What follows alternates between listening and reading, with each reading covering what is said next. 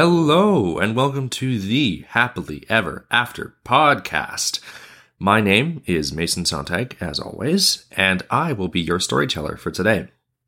Now, today is a very special day because it is the last episode of our foray into Hans Christian Andersen's The Snow Queen. We will finally figure out what happens to Kay, what happens to Gerda, what happens to the Snow Queen. And, I think we should just get started. However, before we do, I want to acknowledge that I'm currently recording this podcast in Ithaca, New York, which is part of the traditional homeland of the Cayuga Nation and the Haudenosaunee Confederacy. All right. Ready? Let's go. The Snow Queen's Palace. Gerda walked up to the Snow Queen's palace and looked up. The walls were made of whirling snow, and its windows and doors of biting winds.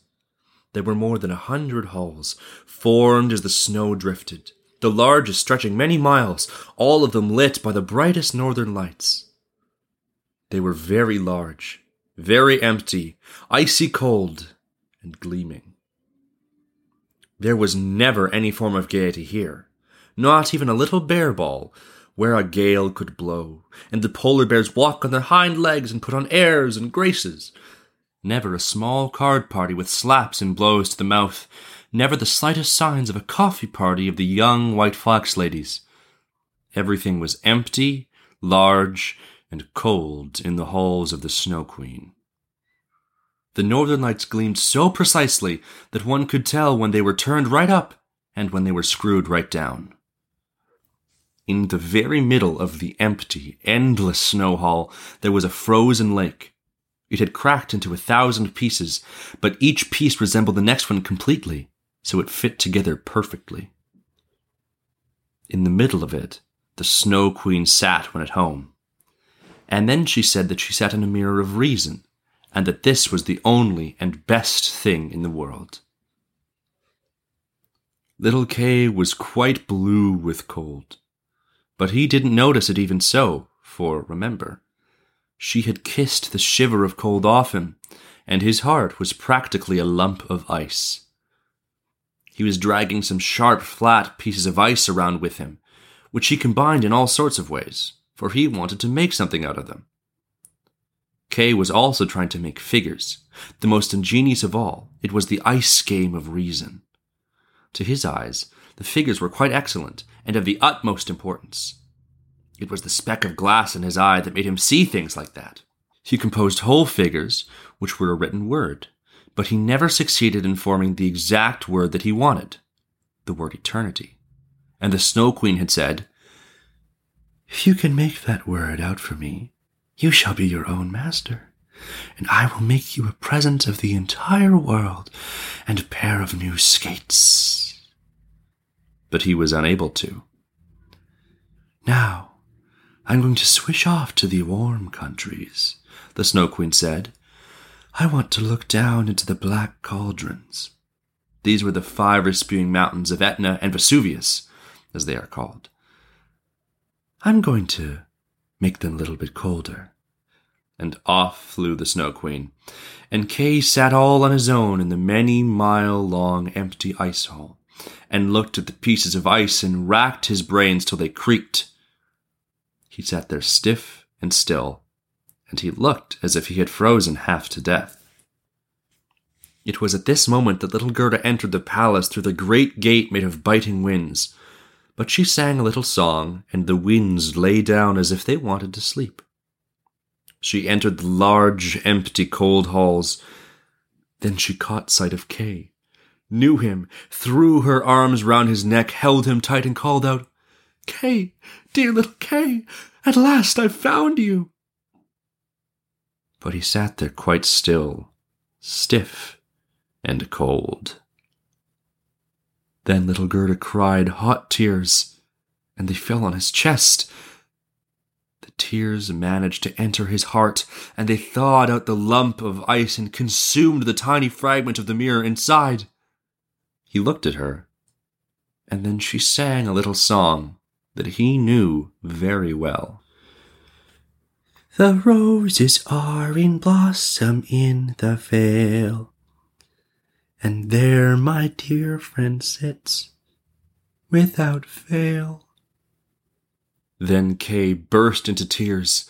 He wept so hard that the speck from the mirror rolled out of his eye, and he knew her and cried out joyously, "Gerda, dear little Gerda, where have you been all this time?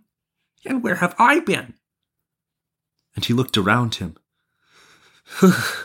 "How cold it is here!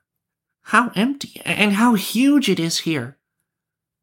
And he held on tight to Gerda, and she laughed and cried with joy.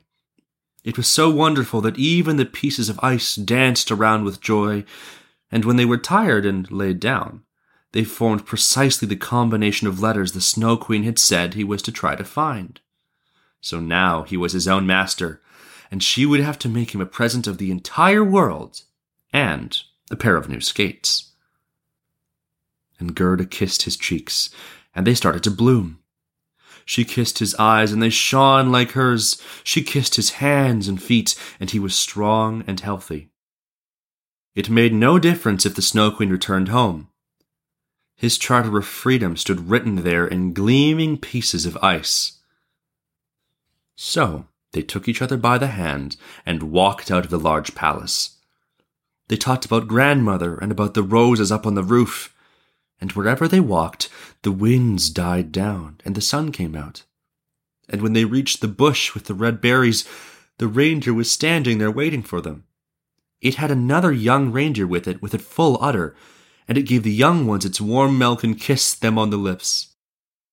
Then they carried Kay and Gerda first to the Finnmark woman, where they warmed themselves in her hot living room and were given directions for their journey home. Then on to the Lapp woman, who had sewn new clothes for them and got her sleigh ready. The reindeer and the young reindeer ran alongside and followed them right to the border of the country, where the first green signs of spring could be seen. There, Gerda and Kay said goodbye to the reindeer and the Lapp woman. "Goodbye," they all said to each other. The first small birds of spring started to chirp. The forest had light green buds, and out of it, on a magnificent horse, which Gerda knew, it had been hitched to the golden carriage, came a young girl with a shining red cap on her head and holding pistols in front of her. It was the little robber girl, who was bored with being at home and wanted to head northwards first, and then in a different direction if that didn't please her. She knew Gerda immediately, and Gerda knew her, and there was great happiness. "You're a fine fellow to go traipsing around," she said to little Kay. "I wonder if you're worth running to the ends of the world for." But Gerda patted her on the cheek and asked about the prince and princess. "They've left for abroad," the little robber girl said. "But the crow," little Gerda said. "The crow went with them," she answered. "and so did his little sweetheart. But tell me how things have gone for you, and how you managed to get a hold of him." And both Gerda and Kay told her. "And snip, snap, Clover's song is over," the robber girl said, took them both by the hand, and promised that if she ever happened to pass by their city, she would come up and pay them a visit. Then she rode off into the great wide world. But Kay and Gerda walked hand in hand, and as they walked along, they realized it was a wonderful spring with flowers and greenness everywhere. The church bells rang, and they knew the tall towers, the great city, that was where they lived. And they entered it, and went to grandmother's door, up the stairs, into the living room, where everything stood just as before. The clock said, tick-tock, and the hands turned round. But as they went through the door, they noticed that they had become adults. The roses from the gutter bloomed at the open windows, and there were their small children's chairs. Kay and Gerda sat down on them and held each other's hands. They had forgotten, like some heavy dream, the cold, empty magnificence of the Snow Queen's palace. Grandmother still sat there in the bright sunshine and was reading aloud from her favorite book.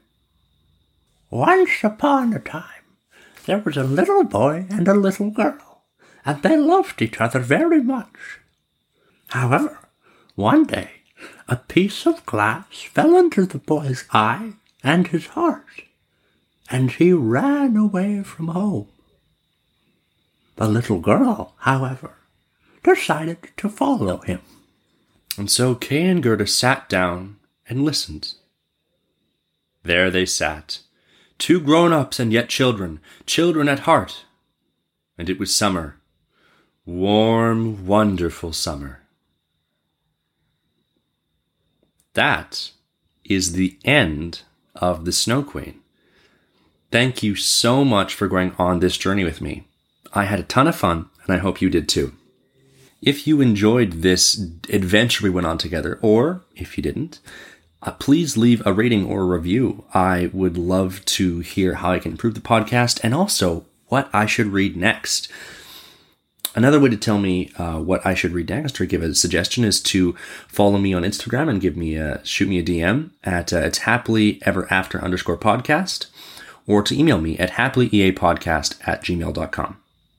Thank you ever so much, and I will see y'all next week. Bye now.